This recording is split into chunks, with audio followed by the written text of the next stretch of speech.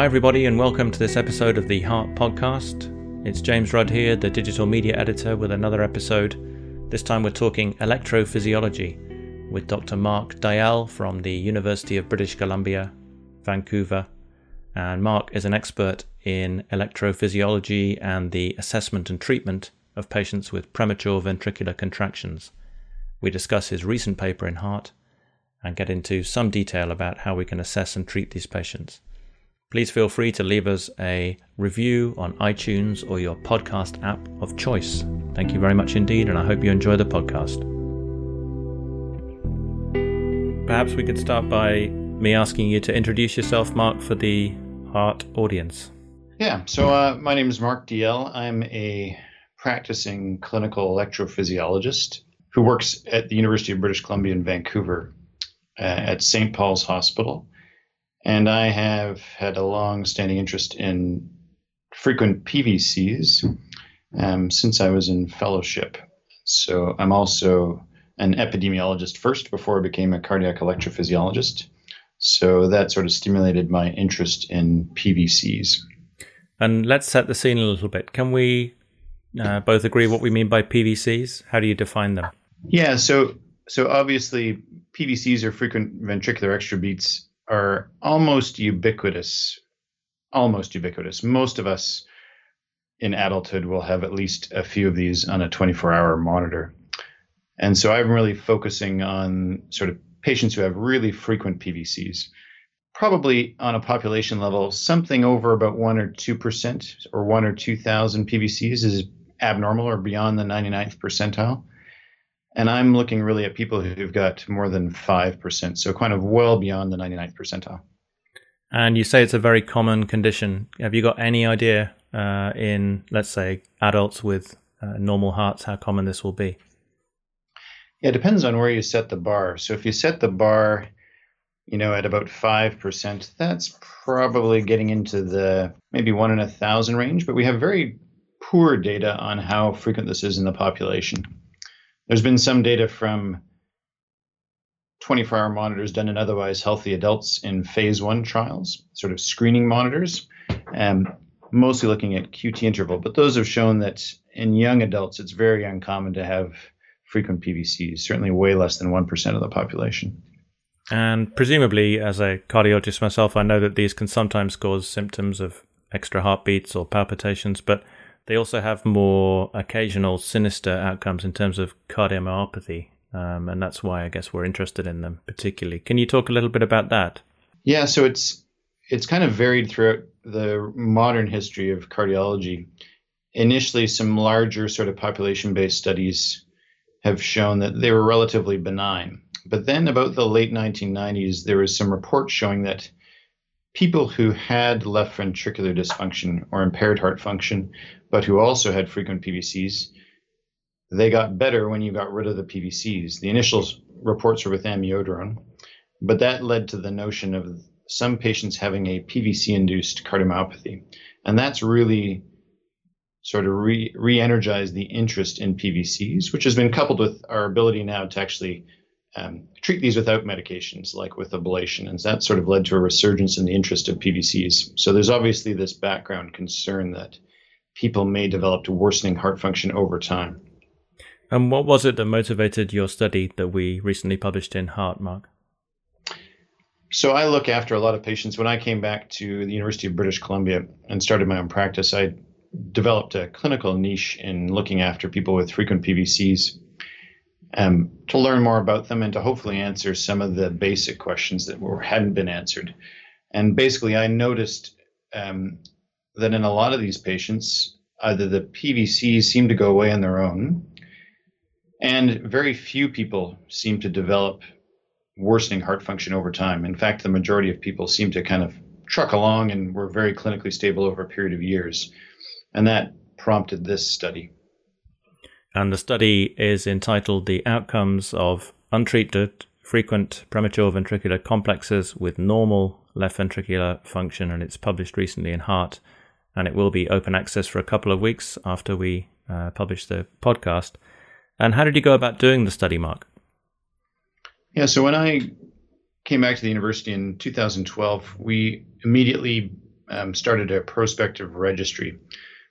And we wanted to intentionally keep it very broad. A lot of the publications in this area are very narrow populations that are referred to usually for ablation. So they're very, very narrow. So we kept it broad, and we basically took anybody who had documentation of at least 5,000 PVCs in 24 hours, or 5% roughly. And we took anybody who had that. And then out of that broad cohort, we looked at people who had a completely normal initial workup. And so that means, history and physical, laboratory testing, stress testing, and who also had a normal echo, and most of the time had a normal MRI in the patients who could actually have an MRI. So we looked at kind of the very normal people who had nothing else wrong with them except for these frequent PVCs. And then we followed them longitudinally over time to see what happens. And how long did you follow them for on average? So on average, this study was the initial report. So it was on average just under 3 years of follow-up. Okay, and what kind of testing do you do on the patients during the follow-up? So the testing we did is for the initial, if they were recently diagnosed, we tried to get Holter monitors or 24-hour monitors at least every 6 months to assess their PVC burden. Okay. And then on at least a yearly basis, we repeated their echocardiograms to look for any subclinical deterioration in their heart function. And what were the study endpoints that you chose, Mark? So we chose 2 endpoints. The first was an arrhythmic outcome. So we looked at how many patients had a resolution of their PVCs down to less than 1% or less than 1,000 PVCs in 24 hours. We figured that was a reasonable sort of target for saying the PVCs have likely gone away. So that was the first endpoint. And then the second endpoint was an echocardiographic endpoint. So we looked at who developed LV dysfunction over time. And that was an ejection fraction that was less than 50% on echocardiography, recognizing all these patients had a normal ejection fraction to begin with. And did they all have symptoms of palpitations or extra heartbeats, or were these sometimes asymptomatic patients that had been pulled in for other reasons? Yeah, so that's a good point. So a lot of patients are asymptomatic and probably, or minimally symptomatic, I should say. And we sort of outlined that in our table 1, and that many patients, and especially in this cohort, were asymptomatic. There's a small subset of patients who will be highly symptomatic that probably want treatment irrespective of whether or not they have normal or abnormal heart function. Okay. But this study predominantly focused on those patients with minimal or no symptoms. So just to reiterate, these are basically pretty much well patients with very few symptoms, with a normal echo, but a high burden of PVCs, and you're not treating them, but following them for around 3 years with repeat echocardiography and also repeat 24-hour ECGs to see what happens. Exactly. And what kind of approach did you use to the statistics for this study, Mark? This was relatively straightforward because it's mostly a descriptive study. So we basically did a survival analysis looking at both of those outcomes. So a drop in your ejection fraction to less than 50%, or a resolution of your PVCs down to less than 1%. And we did mostly a basic time to event analysis, but we did pre-specify a few stratifications. So a few things we really wanted to look at. So one is the most simple concept to date has been there's probably a dose response curve. So if you have a high dose or a high amount of PVCs, then maybe that's worse off than having a low amount of PVCs. So we did look at pre-specified cutoffs of how many PVCs you had. So looking at people who had 5 to 10%, 10 to 15% PVC, 10 to 20% PVCs, and then greater than 20%. And so we did do some stratified analysis by how many PVCs you had. And what were the main study findings?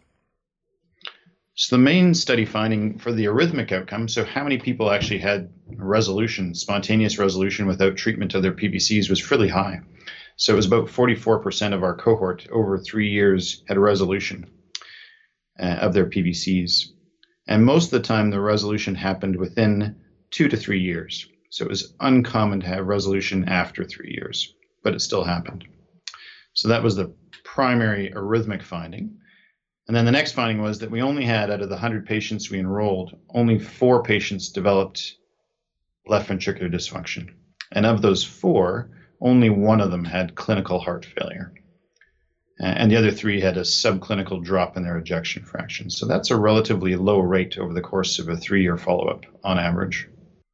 And were you surprised by the findings, such a high rate of spontaneous resolution of PVCs?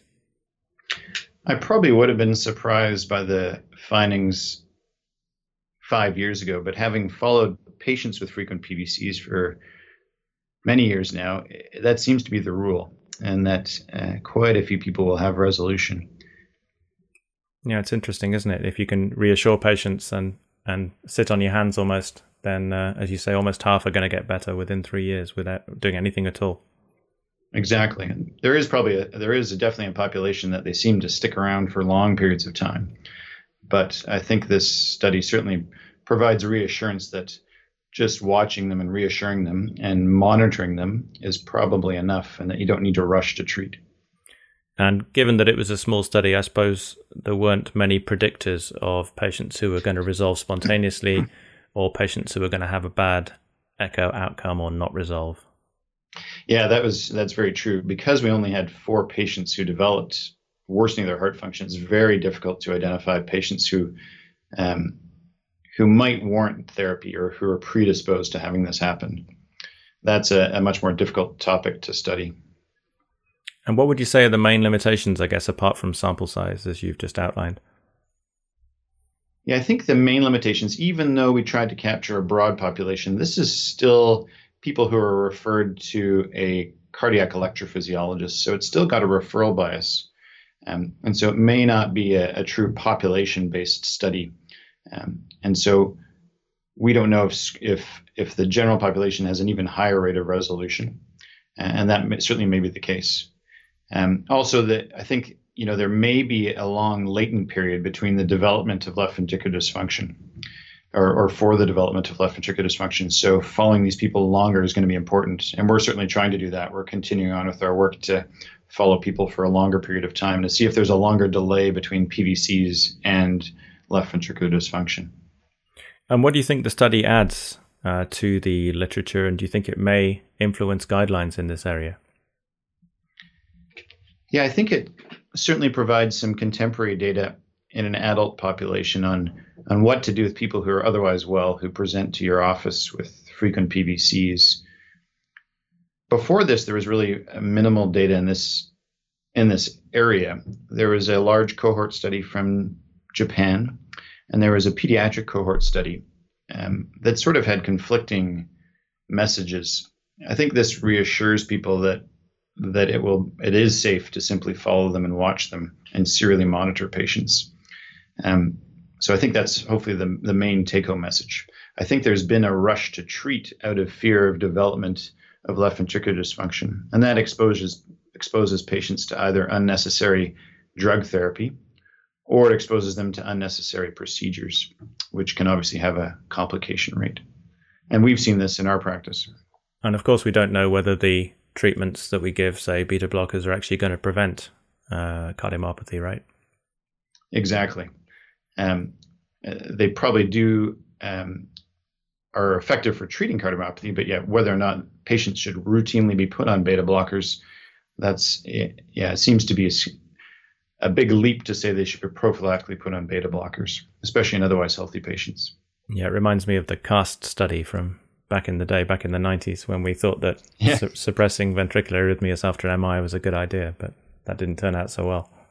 Yeah, that was a terrible idea. Do you know of any other research going on in this area, or have you got follow-up studies in the pipeline yourself? Yes, we do have. So we now have over 300 patients enrolled in our registry, of which over 200 are patients who'd be categorized as having normal heart function and a negative workup. So we're hoping on producing a follow-up to this study.